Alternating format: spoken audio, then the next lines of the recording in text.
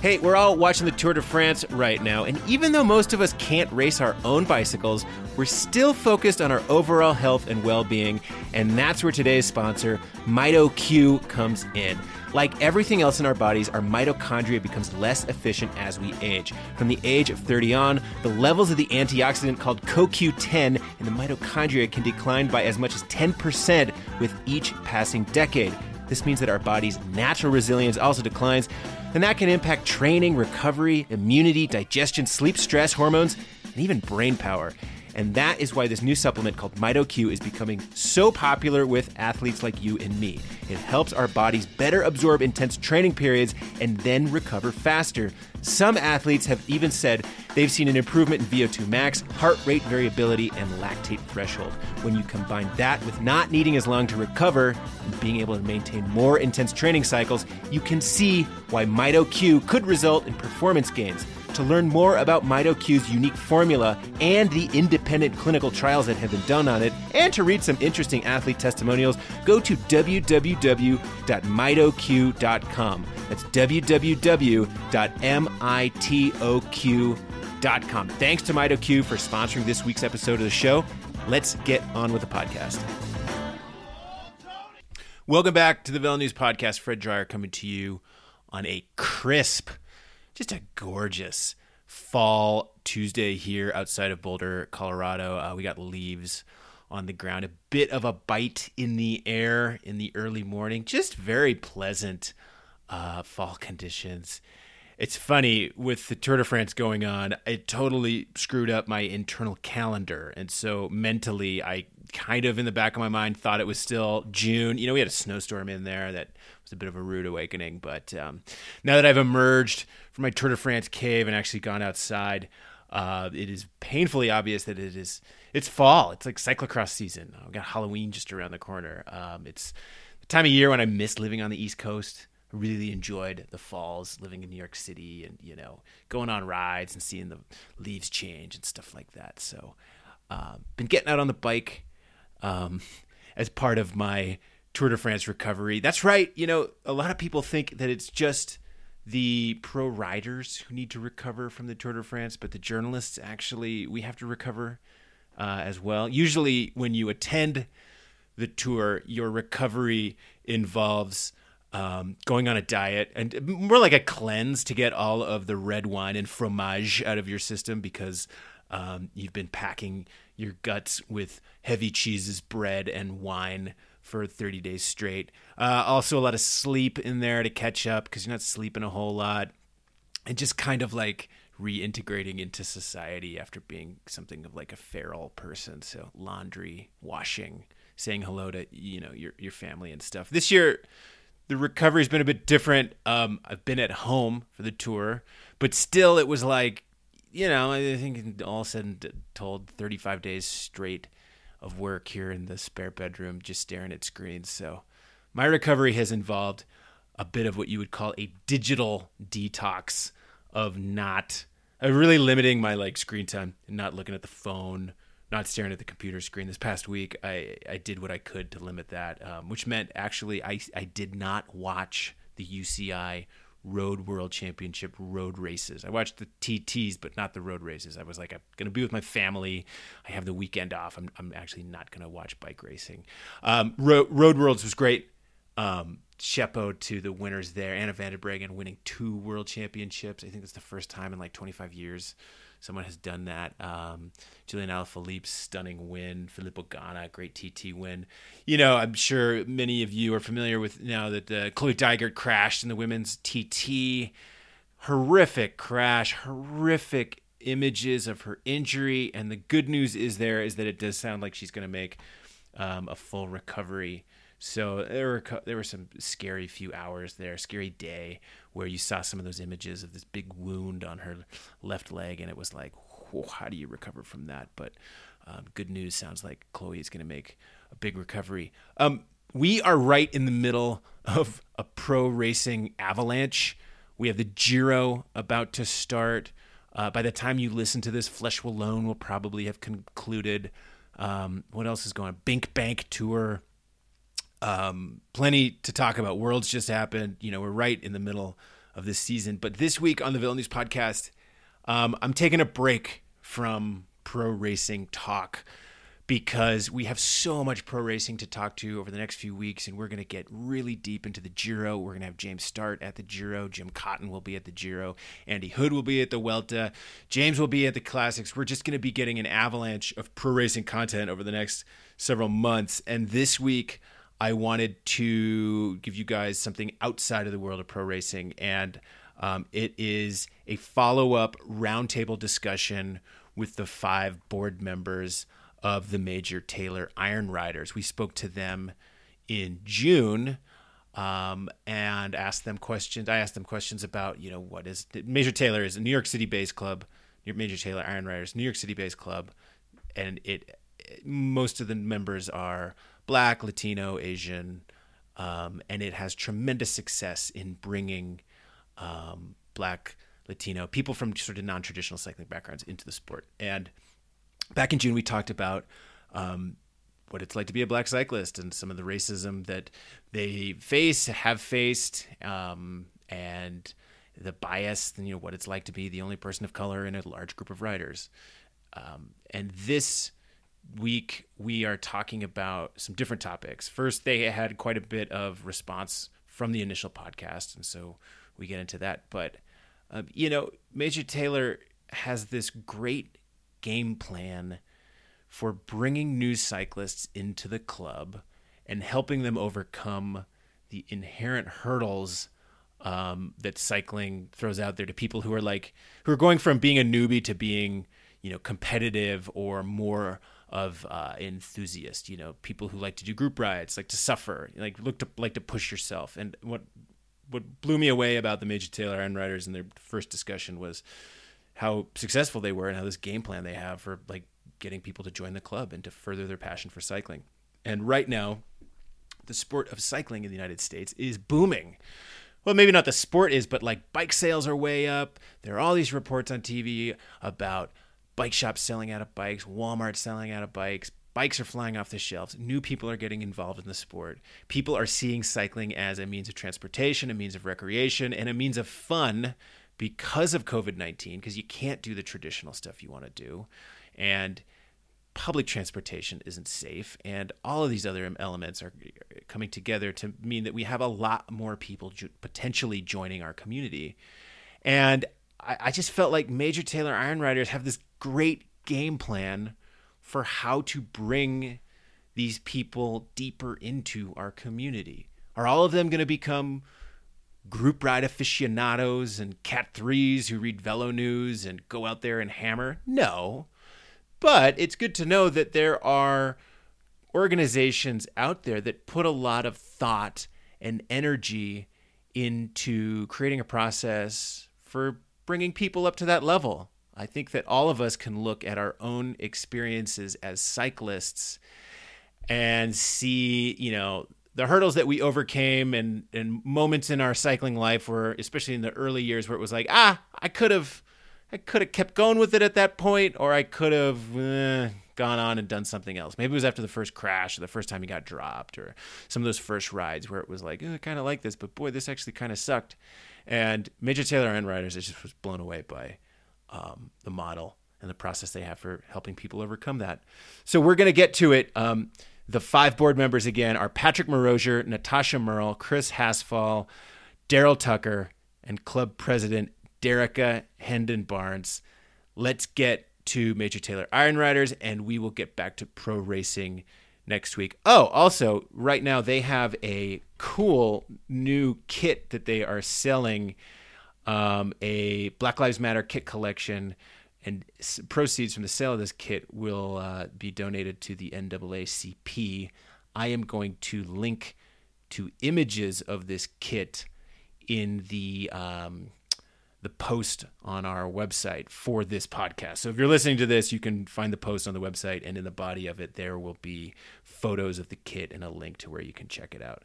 Okay, let's get on to Major Taylor Iron Riders Club.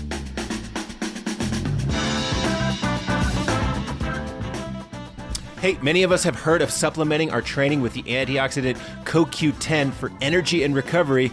Well, today's sponsor, MitoQ, is a unique form of CoQ10 engineered to get inside the mitochondria to help create cellular energy and neutralize free radicals. It helps improve recovery, immunity, digestion, sleep, and stress, all of which will help you train better and be healthier. To learn more about the unique formula, to read some independent clinical trials and some athlete testimonials, go to www.mitoq.com. That's www.mitoq.com. Let's get back to the show. I am so happy to welcome back Patrick Morozier, Natasha Merle, Chris Hasfall, Darrell Tucker, and club president Derica Hendon Barnes. We're going to have a follow-up conversation from our chat a couple months ago. And I felt like a good place to start would be just drilling into what the response has been in your respective communities of riders and friends who listened to the podcast and heard what you had to say about cycling. So first of all, just welcome. Thanks again for coming on the podcast. I'm really glad we were able to link up again. Thanks for having us, for sure. It's been a lot of things have happened since then. A lot of different organizations of contact. Has been a great response since we had the podcast last. It's been amazing. I'll have to say it's been an interesting time to have that podcast and see the response to come back on us as a club. That's great. I mean, what have your experiences been like individually as riders? It sounds like, you've had people in your family, people in your riding communities, listen to the podcast and have some opinions and approach you. Darrell, I'll start off with you. We talked offline just now, and you said that you felt like there had been a pretty good response to what you all had to say. Yeah, I'd say, and this is Darrell. This is Darrell. I'll give my real name to the podcast. All right. So, no, I'd say, the response was overwhelmingly positive. It really kind of, for one, showed the reach of your podcast because people were approaching us immediately thereafter and from all different facets and ranges of people that we come across. Some were cyclists, some weren't, surprisingly. But again, super positive about it. I felt like personally we had voiced some concerns that people may have had but not had the outlet to speak about publicly. Or the audience. So that was a good feeling. And we had some outreach from different organizations looking to kind of make a positive change or make a shift. But again, I'll touch on lightly here. The results of that remain to be seen. Yeah, I got some outreach too. And the one thing that I kept stressing again and again about the Major Taylor Iron Riders model for success was how the model you guys have for bringing new riders into your club is such a good model for new riders of any color, creed, ethnicity, socioeconomic level, etc. Like the model of approaching a rider on the road, welcoming them to the ride, greeting them at the ride, making sure that they feel like people are talking to them, they're identified, letting them know what the ride is going to look like, assigning a person to them in case they get dropped, they can find their way home, and then the Derica follow-up of the email or the phone call afterwards, seeing how it was. I mean, it just adds such a whole new level to the hey, come on our bike ride, yeah, whatever level of invitation that I think most of us have seen throughout our lives as cyclists. I think I want to clarify this, that not if they get dropped, but when they get dropped, they'll have somebody to escort them to the finish line. It happens. And, again, since the podcast, I guess our visibility has gone up considerably.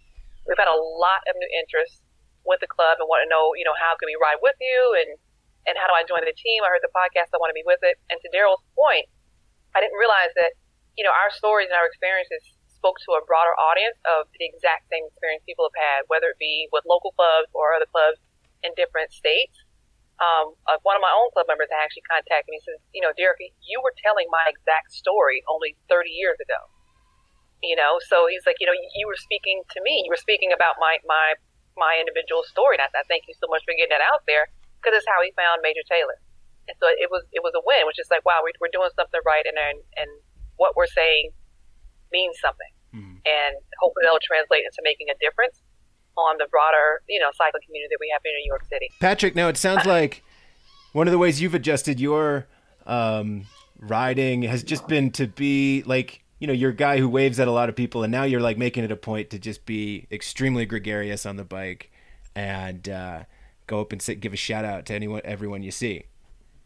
Yes, I want to, I feel being happy and representing a happy-go-lucky person on the bike is a good thing. I want people to approach us and to extend that extra arm and make it seem as we are a friendly bunch, because we are a friendly bunch. We're not just guys that go out and hammer all the time. We hammer if you come by us unpolitely, then we'll take it to another level. We'll challenge any rider that wants to challenge the club or challenge an individual. But one thing we like to do is make sure, hello, how you doing? Are you okay? It's part of the vocabulary with our club. We want to be portrayed as an approachable club, an inviting club. And there are many times people will just sit there waiting at a location in the corner for their friends, and we could just be sitting there and no one will say hello. No one will speak or look our way. So, I'm like, that's kind of rude. So when we see other people on the corners or wherever, we try to make sure we say hello and approach people in a very friendly way. But at the last podcast, a lot of people came to me and said, Patrick, you're very aggressive. You seem like the guy that wants to hurt everyone. It's not really true. I'm not that type of person. I'm just a very competitive person, and I like to hang out with competitive people.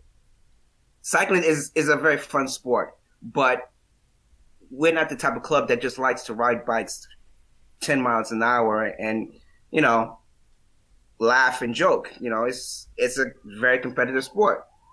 So I add hello to my vocabulary, but if someone passes me very rudely, be sure that we're going to stay on your wheel and attack, but in a very nice way. I think some of the conversations that I've been having in my own cycling community here in Colorado has been about looking inward, like identifying the implicit bias and implicit racism that is present in the cycling space, looking inward, trying to learn from the moment, and trying to identify actions that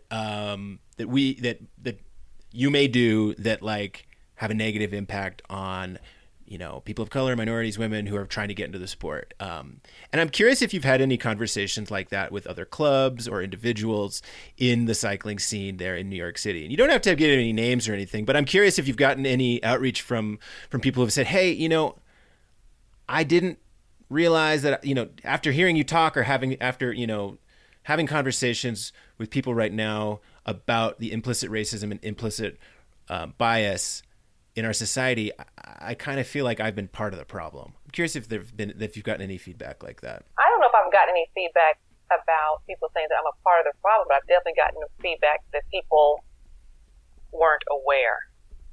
They were seeing it from a different perspective of, I didn't realize that, I think, Fred, you shared this with us, like one of your friends called you up and says, I had no idea I was that guy. I didn't realize that we weren't being inclusive. I just never looked at it from that perspective. Yep. So the awareness emails and text messages that I did get were, I didn't realize it. And then when we had the conversation, just a couple exchanges or a small short talk, it's like I never realized that this is what it looked like from my perspective because I'm already on the other side. I'm one of the white riders. It just didn't look like that. I thought I was being nice by being inclusive, but I never looked at it that why aren't there more people of color coming to the ride? I don't know why they want to ride with us. We're a bunch of good people. Mm-hmm. It's not that you're not a good person or you're not a good riding group, but how are you being inclusive outside of your circle? Like, what are you doing to encourage them to come back? How are you being supportive of them? And it's how are you being inclusive and supportive? If it's not there, you can be a great person, a great group, but if there's no connection to reach out to that person and doesn't look like the other, then it's kind of a moot point. No, I mean, like I said, I've had conversations like that in my own community of people saying, oh, wow, like it isn't just about sending out the invitation. Or, talking to Tanya Miller, who had been in the club for a long time, about her experiences showing up to the Central Park races a while ago and just being like, I was invited and I was talking to people, but like, I don't think they realized that I felt like I was in a different world than them because I was the only black girl there, and because like I just I didn't feel like I was getting the social outreach that other people were getting there. Even if it was just surface level, it feels a lot deeper than that when you're in that situation. Yeah. This is Daryl, and I think just to add to that, I think it's kind of no longer acceptable to make that statement that I don't see color. Yeah, right. Right. So, and that's kind of how people operated for a long time. Like, hey, we're all cyclists. I don't see color. You're a rider, they're a rider. But when it comes down to the social aspect of riding, people click together in commonalities, right? So socioeconomic backgrounds, race, geography, like where they live, those things matter, right? And so then you get the single black person that shows up at the race and they're like, oh, he's a cyclist, I'm a cyclist. But you don't acknowledge that he's different or she's different, or they may feel different, or when you guys all huddle up, they're standing on the outside of that huddle. Like, you not see that? Like, it's happening. But I guess everyone defaults to the, I'm a cyclist, they're a cyclist. Like, we're not saying you can't stand in a circle. Yeah. But we but you might feel uncomfortable, but we're not saying you can't be in there. So I'm gonna pick on Natasha now, because Natasha, you've been quiet here, but this is a good segue into a point that you had just brought up that I think is really important, and that this is going on not just in cycling but everywhere, which is white people approaching black people and saying, well, tell me what to do. What should I do? What have I been doing wrong? And I on one hand, I understand that line of question, because I'm sure I've been that person, but I can also understand how, like, that puts you in a strange position as, like, I don't know, the arbiter of the social dynamic and the social rules. Anyway, what's your take on it? Yeah, so this is Natasha.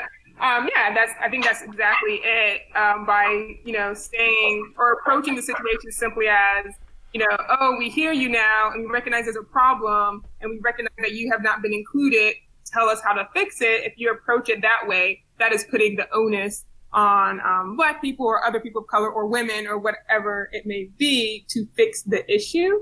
I think I'm not saying that it cannot be collaborative, that it cannot be a discussion. But I think some of it has to be that person, that group taking responsibility, being self-reflective about how to address the issue. So, for example, here, Derek, obviously Derica and he kind of explained what we do in our club.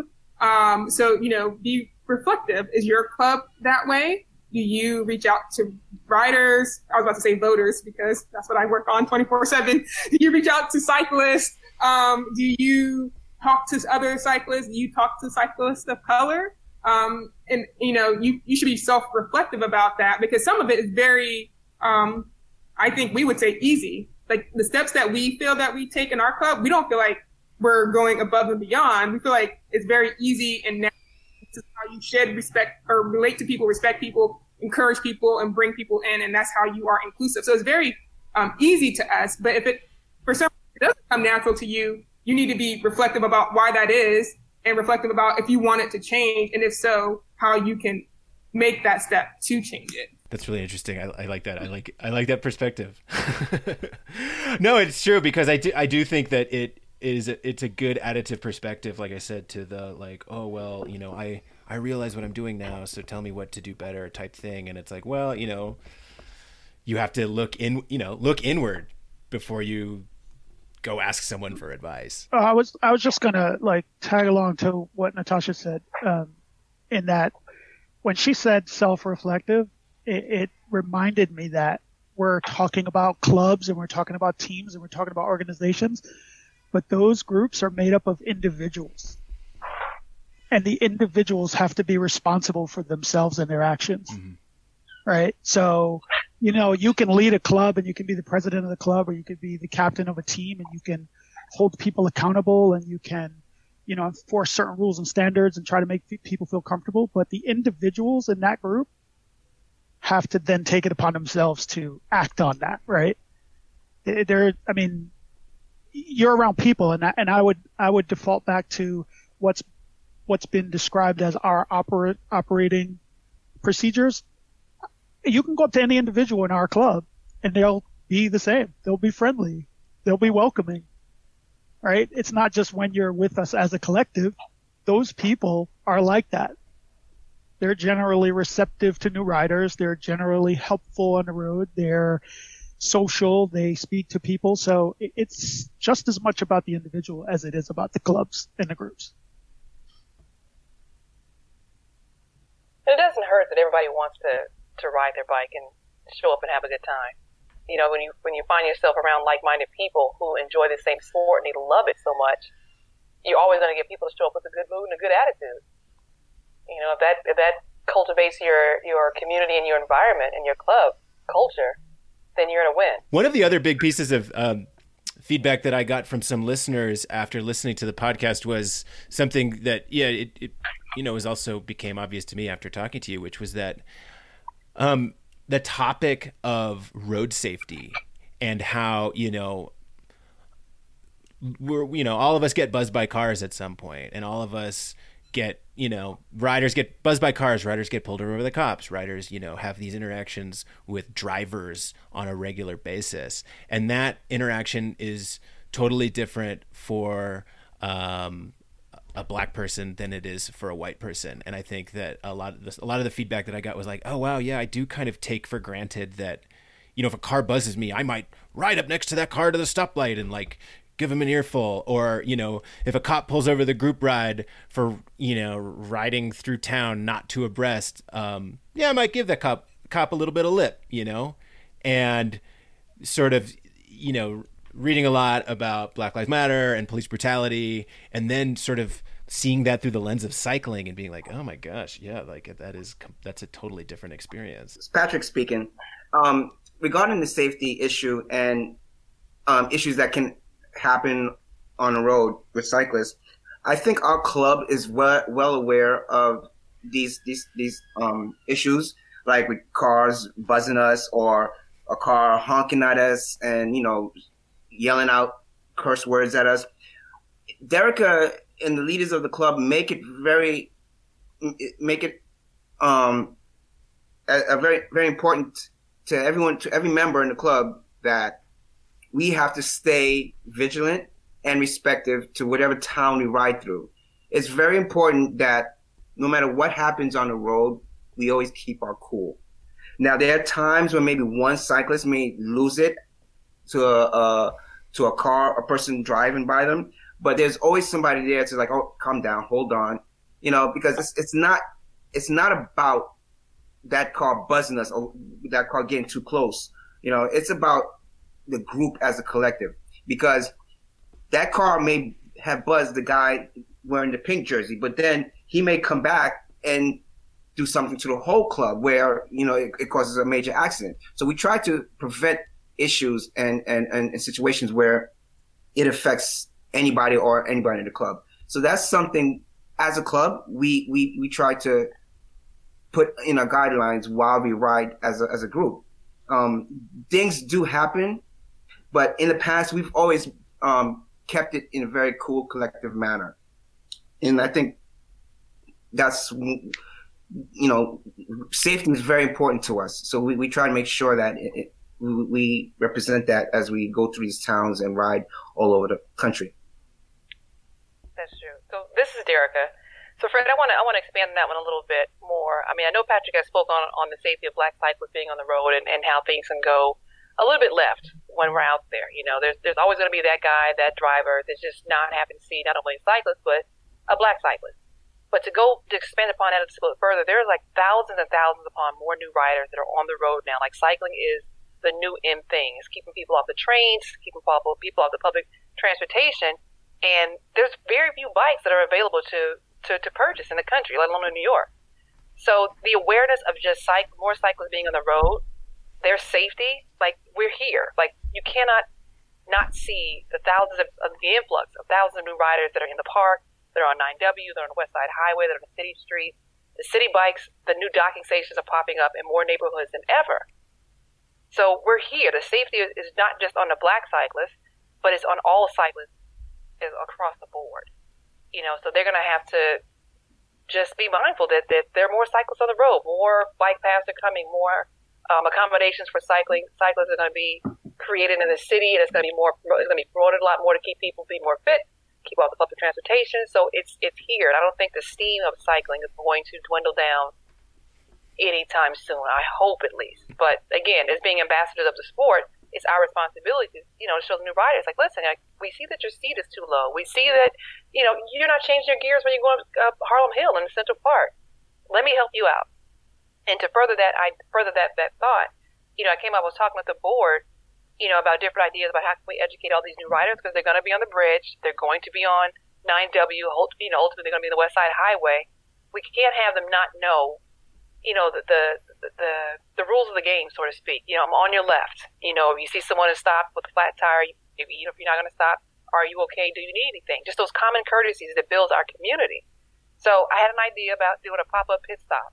Let's set up a shop in Central Park, put up a sign at Major Taylor Iron Riders, and just stop random people coming up the hills and doing flats and new riders, because they're so easily identifiable with T-shirts on, a pair of baggy tights, sneakers, the clips, and just help them out. And that way it's getting our name out there as being the club that you can come to, that you want to ride with, that you want to get better to, become a better cyclist to ride with us, or just knowing that somebody on a bike who's better than you is offering you an olive branch and say, listen, I see that you're struggling. Let me help you out. No, that's smart. I mean, I was thinking about this too with, we've been covering this story of all these new riders going on bikes. And in New York City, I remember after Hurricane Sandy, when they shut the subway down, there were all of a sudden so many cyclists on the road, and all the bridges were full of people on these rusty bikes and pedaling their way to work. Yeah. And so I was like, well, what's going to be Major Taylor Iron Riders' plan for global domination, or just at the very least for bringing more people into the club and reaching out and getting some of these people to enter the funnel that points them towards becoming a Patrick or a Natasha,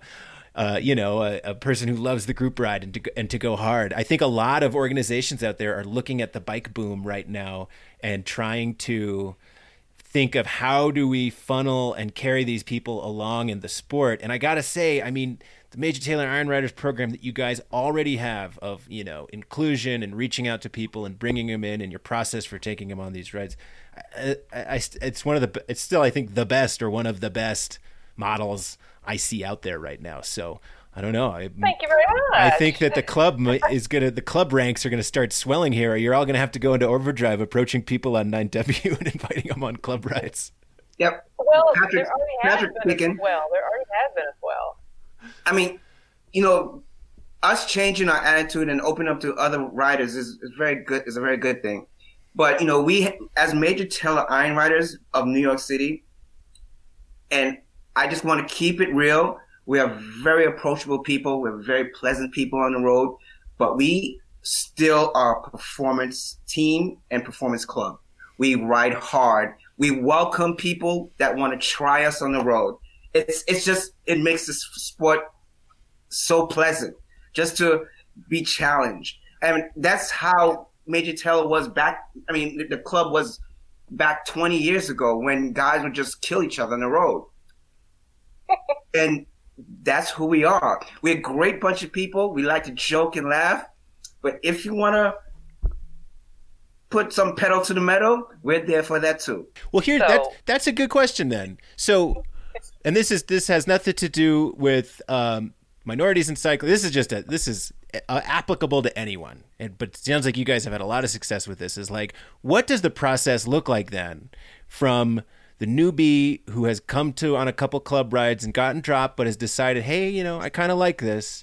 What does that process look like from getting them to from that level to a Patrick Watt Crusher level over here who loves to race and loves to be aggressive? How does the club foster that pathway? How do you lead people along that pathway? And that's a jump ball for anyone to take. I'm gonna defer to Derica. This is Daryl speaking. I'm gonna defer to Derica on the nurturing side, but you typically take them out and you drop them. You hope they get dropped further along every time. Oh man! 1 mile at a time, Fred. 1 mile at a time. So, Fred, this is Derica. I will say that yes, we are. I'll agree with Patrick saying that we are definitely a high performance cycling club, and if you're not already at a certain level of riding, our style is not going to be for you. And I'm very meticulous and very, very careful about not inviting on a normal season, not Corona season, to not invite new riders out except twice a year. That's either April or October, because if they're not at our riding level, they will not enjoy it. They're going to get dropped. It'll be miserable. They'll hate it. Whatever. So, but this year has presented a new opportunity for us to take new riders out, because we've got a considerable influx of new members that want to come out and ride. And initially I was thinking, this is bananas. I don't want anyone being around each other because of Corona. It's such a huge risk. But I've gotten quite a few emails, and I said, you know what? To hell with it. Let's just get these folks out and let them know how we ride in a softer environment, much softer, less intense ride. And so I've invited a couple of members to come out, and we'll take them out, all different levels. We're just doing a short group, no drop ride. Let's see how you guys do. And this year, it's starting to build a lot of momentum where they're coming out, they're getting a lot of guidance and tips from some of the seasoned riders on gearing and hill climbing, nutrition, hydration. And they have all taken a beating. Those that have come out, all of them have collectively taken a beating because they don't know 9W. And we all know State Line will serve you up a good one just by itself. So it's been great to bring them out. They're getting a nice soft introduction, but come next year, the gloves are going to be off and they'll get the Daryl Tucker treatment, so to speak. So, Hey, this is Natasha. I was going to maybe disagree with Derica just a little bit about not inviting them out except for October, because I know for me, I used to get dropped a lot. When I first joined, when was that, 2015, 2016 or so? I used to get dropped a lot. I still do get dropped. But I think what helps is that there's cyclists in the club who will ride with you on the weekdays as well, and not just wait for you to come out on the weekends, because that's where you will absolutely fail. And so Chris Haskell, who's on this call with us, is one of those people who, a few years, 2017, he would take me out. I call him my wingman, because I just tuck in behind him and we just shoot down 9W. And I'm flying, right? Or he'll set me up and I'll swing around, and next thing you know, I'm passing all the Rockwood dudes. That is the best thing ever. Or just even in Prospect Park in the morning, just riding with Chris and other club members, they really set you up to be stronger. And, Chris will drop me if he's in the mood to drop me. But, some days I'm able to hang on, and it's the best thing in the world. And that's how you get stronger, so that when I come out on the weekends, I can challenge Patrick a little bit. We can trash talk, and Patrick can try to do whatever he's going to try to do. But then, it is what it is. Daryl too. He's going to try, and they're going to look back and they'll be like, "Oh, Natasha's still here? Damn right, on the wheel. Let's do this." I'm not saying, I don't think that it's only April that people should come out with us, but you're definitely, if you train on the weekdays, if you find club members who will train with you in Prospect Park, Central Park, or who are up in Jersey and will train with you, it really does set them up to succeed during the season. So just to opine on that same topic a bit, and I think you asked what is the thing that makes that process successful? I think the single word is motivation, right? Because if you get taken out and you get dropped, if you're motivated, you come back, right? You're motivated to go a little further, and that motivation is inspired by, the nurturing of the club in any respect, right? Someone gives you a tap or a little push up the hill, the club's got your back. Someone hands you a bar or tells you how to manage your nutrition, somebody's got your back.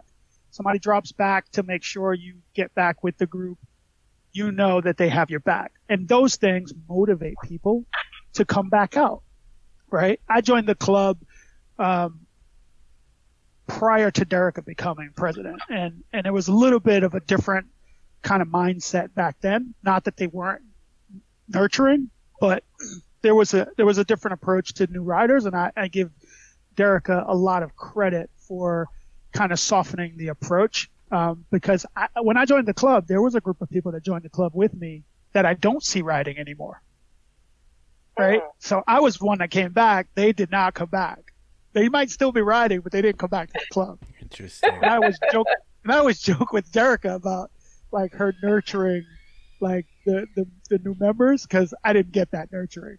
I get some slack with that. They're like, some of the members are like, "Where's the fresh meat? We heard there's new meat out here." I'm just like, "You guys back off.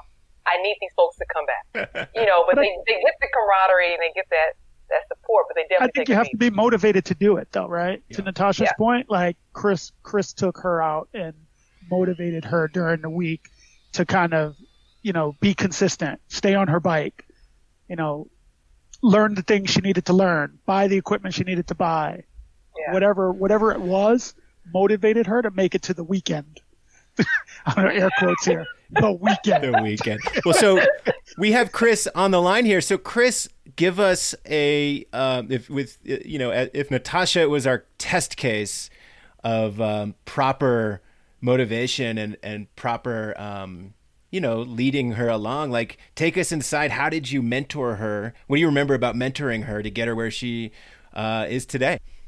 I know about mentoring, but I came from, just a little background on myself. I came from field sports. I was a rugby player, football player, soccer player. I was always a physical guy. And every sport I've ever played, a contact sport. But the one thing about sports is the team aspect. I always loved the team aspect about anything that I do. So when I joined the cycling, I realized it's a very individual sport, number one. And by the way, I've been dropped many times. I actually had to walk up state line, riding up there, my big ring, whatever, long time ago. That was ugly. And so I vowed to never, because I'm competitive by nature, I'll never do that again. So I got a little better at going up that hill without getting off the bike. But as far as Natasha, we ride in the park together as a group. As black cyclists, we tend to ride together sometimes. We ride with anybody that wants to ride, but we ride with the black cyclists. And she came along, I think, a year after I joined. And I was like, "Hey, Tasha, what's up? Let's go to ride in the park." So we started riding in the park, and, she kept on getting dropped a little bit, and I had to go back, get her, blah, blah. Then Chris O'Neill, another friend of mine, another Chris, joined in, and he was merciless. He was dropping me. So I was like, wait, I can't be dropped. I can go to Natasha, so I got to go. So one day after Natasha, we got to work on your gearing. So for about a solid month, we worked on her gearing of when to change the gear as you hit the hill. You don't do it too early. You do it kind of momentum as far as you can, then gear down. So for when you're in a pace line, don't change your gears that often, right? If it's flat, you want to keep it the gears one and just try to stay on that wheel. If it gets a little bit harder, you change the gear. Just little tidbits, over time. Tasha, she was very receptive. That's why it worked. She was very receptive. She wanted to get better. She was very competitive by nature herself, and she wanted to show the boys that she could ride with the boys. So this is true. And so she decided, listen, it's not going to happen. So she definitely put the time in and effort in. Plus, she enjoyed riding, and that's the bottom line, But it's my time or your time.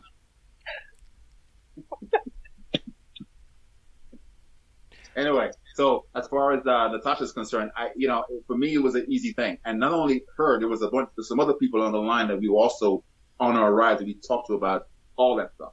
Natasha's the only one of the few people that stuck around and stayed and got on 9W and started rolling and keeping up with Patrick. Oh, not me. Oh, hi, Fred. This is Patrick. Real quick, don't let Natasha fool you. She has her nickname on the road as Scalp Collector. just so you know, she walks around with a bag, and we have a colleague, a former racer who normally rides with Natasha, named Kevin McNeil. She usually rides on his wheel, collecting scalps. Well, and Natasha, you are a busy professional, and yet you took on this sport, took on this activity that, you got dropped, you committed yourself to getting better, you found mentors. What do you remember? What was the point in your development as a cyclist where you were like, I'm hooked. I want to keep doing this. I want to get better at it. I get dropped. It's disappointing, but I want to do better. What do you remember about that?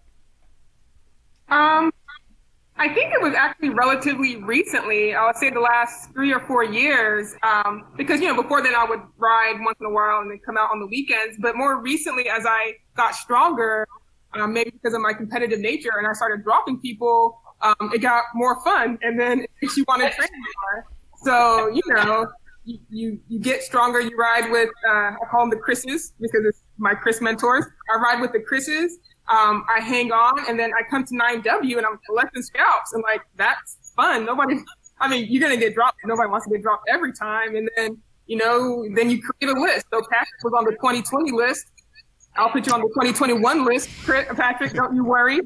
Daryl, your time is coming. There's a list to be had. So, once you start scratching names off your list, it becomes a lot of fun. And then I think also, again, the group is just the camaraderie is such that, when you're doing well, when you're not as strong, people support you. But then when you're doing well, people hype you up. And it's just, everybody's just very supportive, and people are happy to see you and are just excited to ride with you and greet you. And it's very inclusive. And so it makes you want to continue to do better, and kind of continue that friendly competitiveness.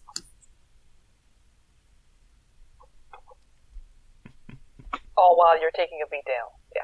Oh, while you're taking a beat down. Well, there's some things about cycling that will always be endemic to cycling, and the beat down is one of them. But again, I think what you all have really tapped into is how to turn the beat down into something enjoyable for new people. I mean, all of us, we've all been riding our bikes for a long time, so the beat down is part of the game. We know it. We like it. We've developed a taste for it. But there's always that point in a cyclist development where it can go one way or the other.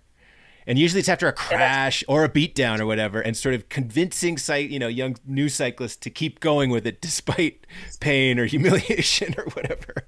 That's the trick. You're right.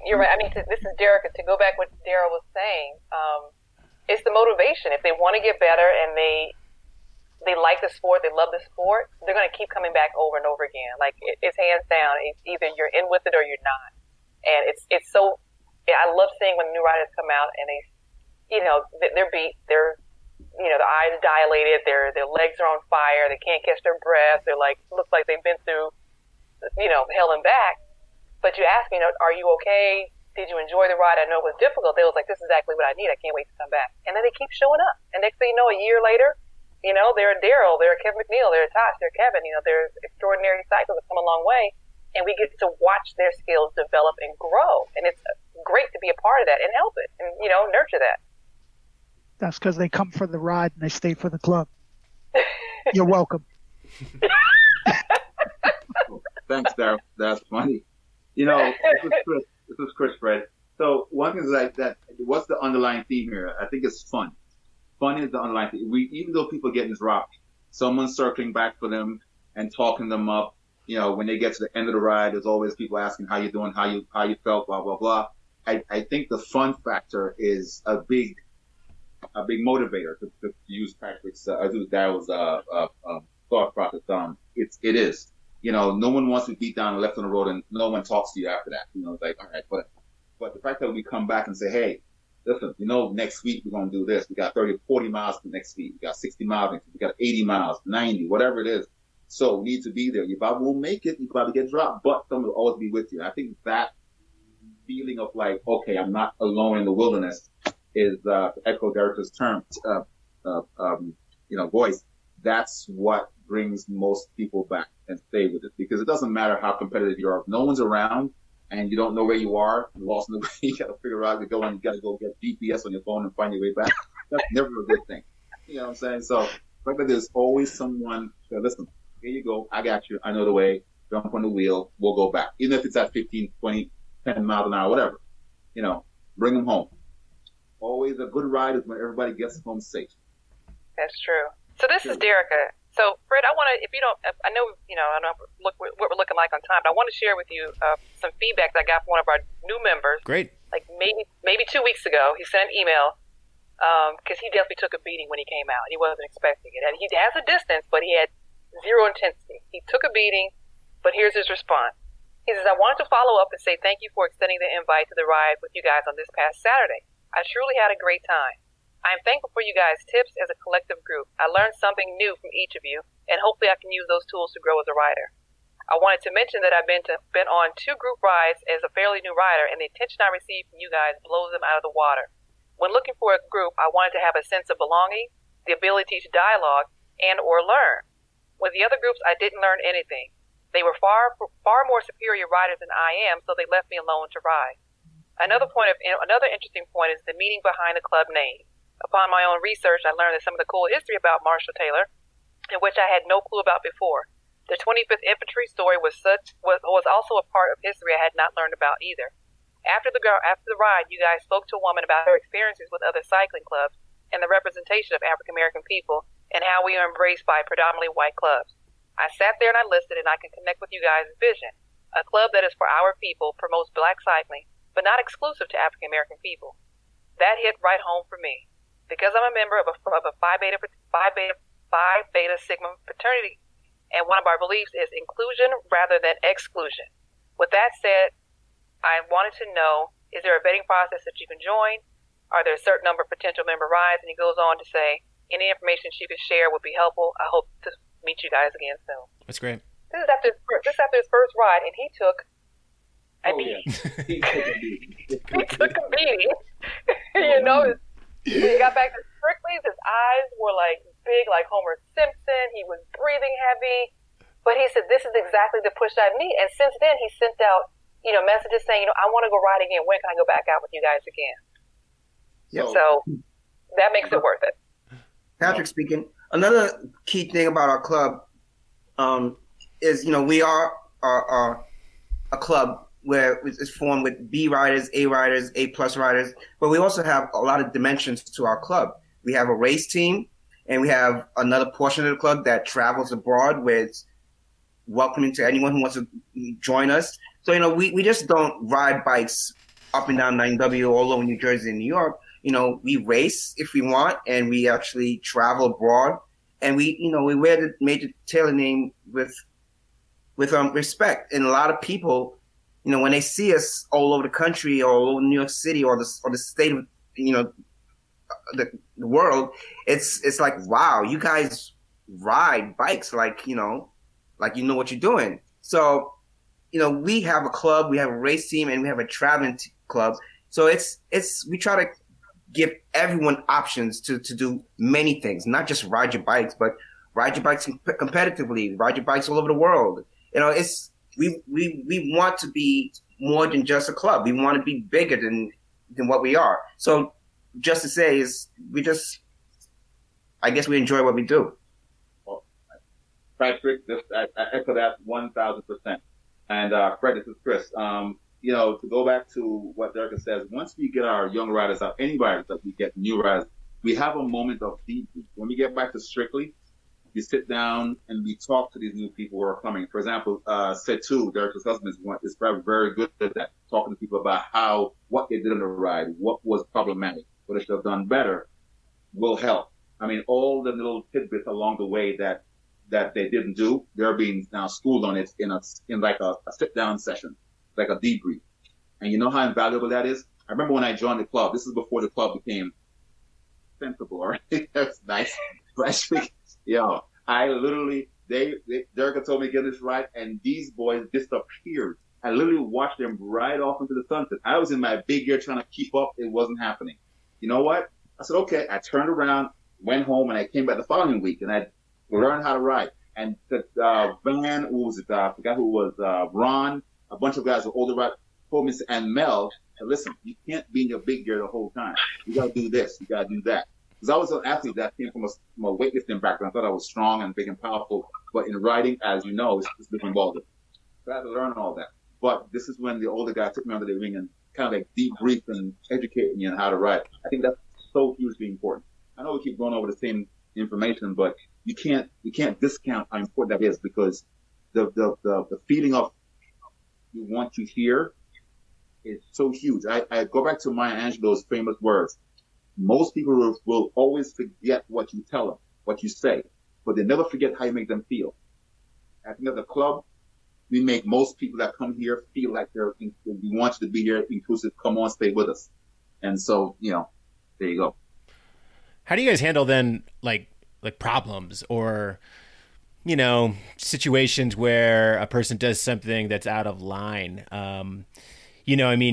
You guys have this great process for taking people along from, not complete newbie, but like riding and passionate to now, like Patrick said, you can travel, you can race. I mean, there's this, it just seems like you have this wide funnel that then funnels people up into the sport to a pretty high level. But I'm curious how you handle tough conversations and don't turn people off that way. And then B, how do you handle, like, if you have to, tell Natasha over there that she needs to stop swearing at all the drivers out there, causing too much trouble. Derek, you want me to have that? You got it. I'll give it a stab. Since me and Chris are typically the two people that have it. Well, with habit. I have to say, since I've sat in this seat, there's been very few incidences that have come across my way where I've had to actually contact a member for misconduct. I'm happy to say that.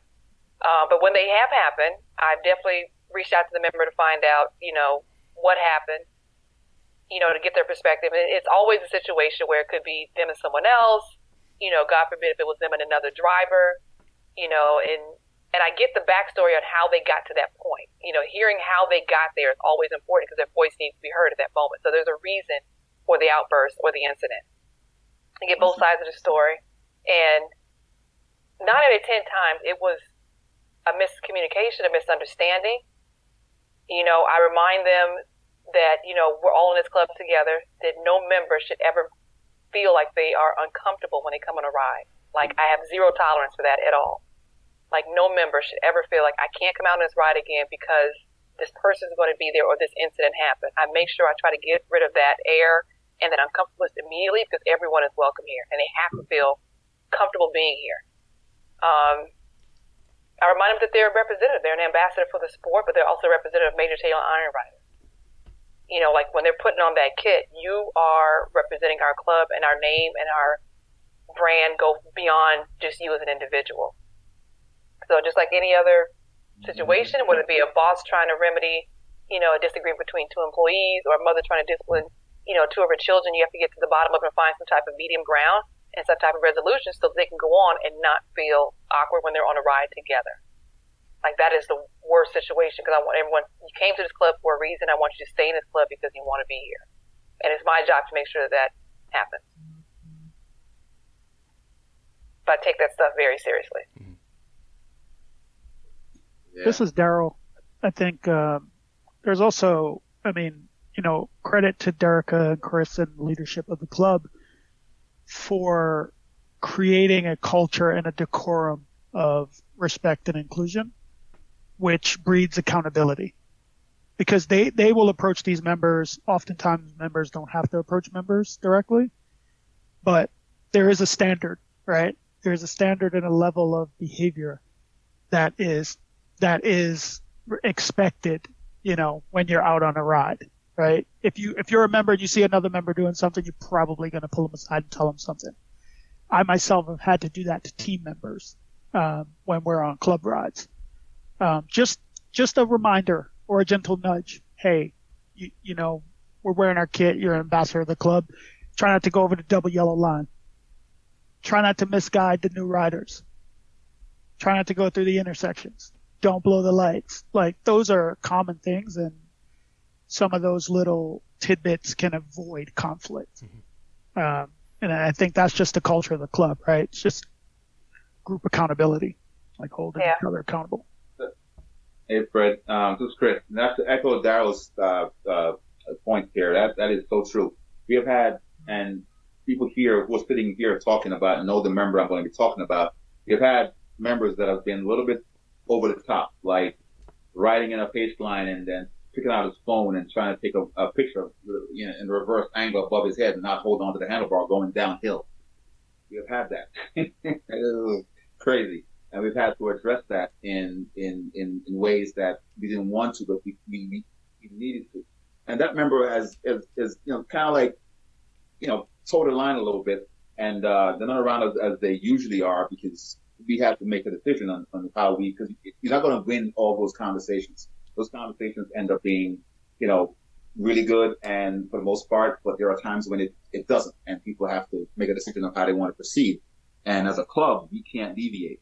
You know, and as much as it sounds repetitive, it is vital that we keep that respect going, and we keep I like that look, that hat is saying 100. Anyway, another story. So yeah, that's where I'm at. I talk funny, I know. No, it's all good. Like I said, I think that, you know, last time we all linked up, my questions for you were very much about Black Lives Matter movement and what it was, you know, how the club has helped overcome racism in the sport. And I think this time, so much of what's going on in the cycling scene now, which is all these people getting into the sport and all these new people getting into the sport. And I think that the game plan that you have created around that, just the game plan you have created around your own club, is just, it's something that I hope other listeners and other clubs out there and other cyclists across the country hear this, and you guys, you know, and you guys have basically provided a game plan for like, here, hey, there's all these people now getting into the sport. Here's a way to help bring them along as cyclists, and I really appreciate that, guys. Yeah, this is Derek. I think it's super important. You know, we see everyone in Prospect Park or Central Park, and they're blazing a trail. They're going super fast. You know, you see that young kid who, you know, helmet's on backwards or whatever. You know, do the kid a solid. Like, if you extend some kindness to him with some guidance, it's like, wow, this really impressive looking rider with this, you know, good looking kid and his fancy bike. He noticed me, and he noticed that I needed help. I needed, like, you know, turn the helmet around or put air in your tires. Whatever that tiny bit is, that's going to buy them in a little bit further into wanting to become a better cyclist. It only takes one small nugget to get somebody to buy in, and the next thing you know, they're going to pay it forward someplace else. So everyone who's an experienced or seasoned cyclist, like, pay it forward. Somebody did it for you, pay it forward. Let's keep these folks on the road. I kind of said this in the beginning that it doesn't take a lot to be inclusive and to be welcoming. And I said how for our club, you know, we don't feel like it's a lot of work and that it's very basic. And it reminded me of something that happened this morning when I was in the park. I went to the park early this morning, and I got there early. Chris obviously was late as usual. And so when I rolled up, there were about 10 or 15 white cyclists, you know, waiting for their group to gather so that they could go on their ride. I rolled by them. I said good morning. I rolled by them, and I waited for the Chris's to arrive. But to my surprise, like Patrick said, one of the club members actually said hello and said, "Oh, are you here to ride with us?" And that has like never happened to me, where I'm, as a Black woman, standing at the top of Prospect Park and a group of 15 white men ask me if I'm there for their group ride. And so, you know, I just kind of played it off, or I didn't play it off, but I was like, oh no, I'm waiting for some people, and I probably couldn't keep up with you anyways. That's a lie. I would have stolen their lunch money. I wasn't here for that today. And then after that, and then I waited a little bit longer, and then one of them actually rolled over to me and was like talking to me. And so it was just like basic stuff like that. I would have, if I didn't already have a ride plan, I would have totally ridden with them that morning if I was going to ride by myself, because it's just simple as acknowledging me and then taking 2 minutes to say, hey, like, who are you waiting for? You sure you don't want to ride with us? We're just doing an easy tempo ride. And you know, just like, it's not hard. And so I don't know if that group or that person heard the podcast, or they've been self-reflecting, or they're just like that naturally, but it really does go a long way. And it really does make a difference. So, hey, Fred, this is Chris talking, and we just quickly get into what Natasha was talking about. I think at this moment in the country's evolution into becoming a better place for everybody, I think the whole pandemic has opened our eyes to a few things, a lot of things actually. One of them is systemic racism. I think the people who are out there, people with common sense, people with decency, no matter if you're white, black, purple, yellow, green, are really trying to make a difference. And what happened to Natasha, which is probably the first I've ever heard the story, because no one ever stopped and asked, hey, you want to, that. So I think that played a huge part in the fact that they can actually approach a Black woman that's sitting on top of the hill and say, hey, what do you want to do? Blah, blah. That's never happened. Right? So that's just one thing I want to talk about. The other thing I want to talk about is the small things matter. And Derek talked about the talking to people, making a simple thing as how you're doing, whatever it is. A quick story.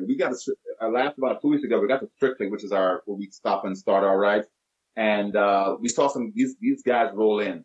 They had no clips. They had sneakers. One guy had a clip on. One guy had this hat, whatever, the bandana backwards. These guys were riding hard. They were all black cyclists, right? So Derica walks over and says, "Hey, blah, blah, what's going on?" And they talk to them a little bit about what they should be doing. And when they walk, they roll into the parking lot all like gangbusters. Kind of school them on how to handle their business when they come to this parking lot, because everybody comes here, we're all inclusive. Anyway, they were about to leave. And one guy, we're all leaving, and we got to the edge of that's about to get on the road. It's like, "Yo, where is your helmet?" The guy left his helmet. And when he went back for it, he also found his phone, whatever. But the point is, the fact that we made him aware of all this, he reached out to us afterwards saying, "Hey, how can I become a member of this club? How can I be blah, blah, blah?" Just those simple things. It's not like we have the formula. It's just basically decency. Hey, what's going on? No matter where you're from. Yeah, how are you riding? What you forget this, blah, blah, blah. Those things of that communication, just a simple little conversation, it makes a difference. Yeah, I'm pretty shameless with my approach with people. Like, "Hey, are you riding with us? Do you want to come with us? You look like you want to ride." I'm shameless about it because there's so many new riders out here. It's difficult. It's really hard for me to just not approach them and say, you may not look like you can keep up with us, but let me give you a tip about your size and your fit, your whatever, and that goes so far, so far. And it's great. Like anybody can do it. And like Chris said, it's not a magic formula. It's just extending a little bit of kindness and some help to people that need it because we want to keep them folks on the road. Well, it's the Major Taylor Iron Riders crew. Again, I really appreciate you making time. Patrick Morozier, Natasha Merle, Chris Haspel, Daryl Tucker, and Club President Derica Henry-Barnes joining me on the podcast again.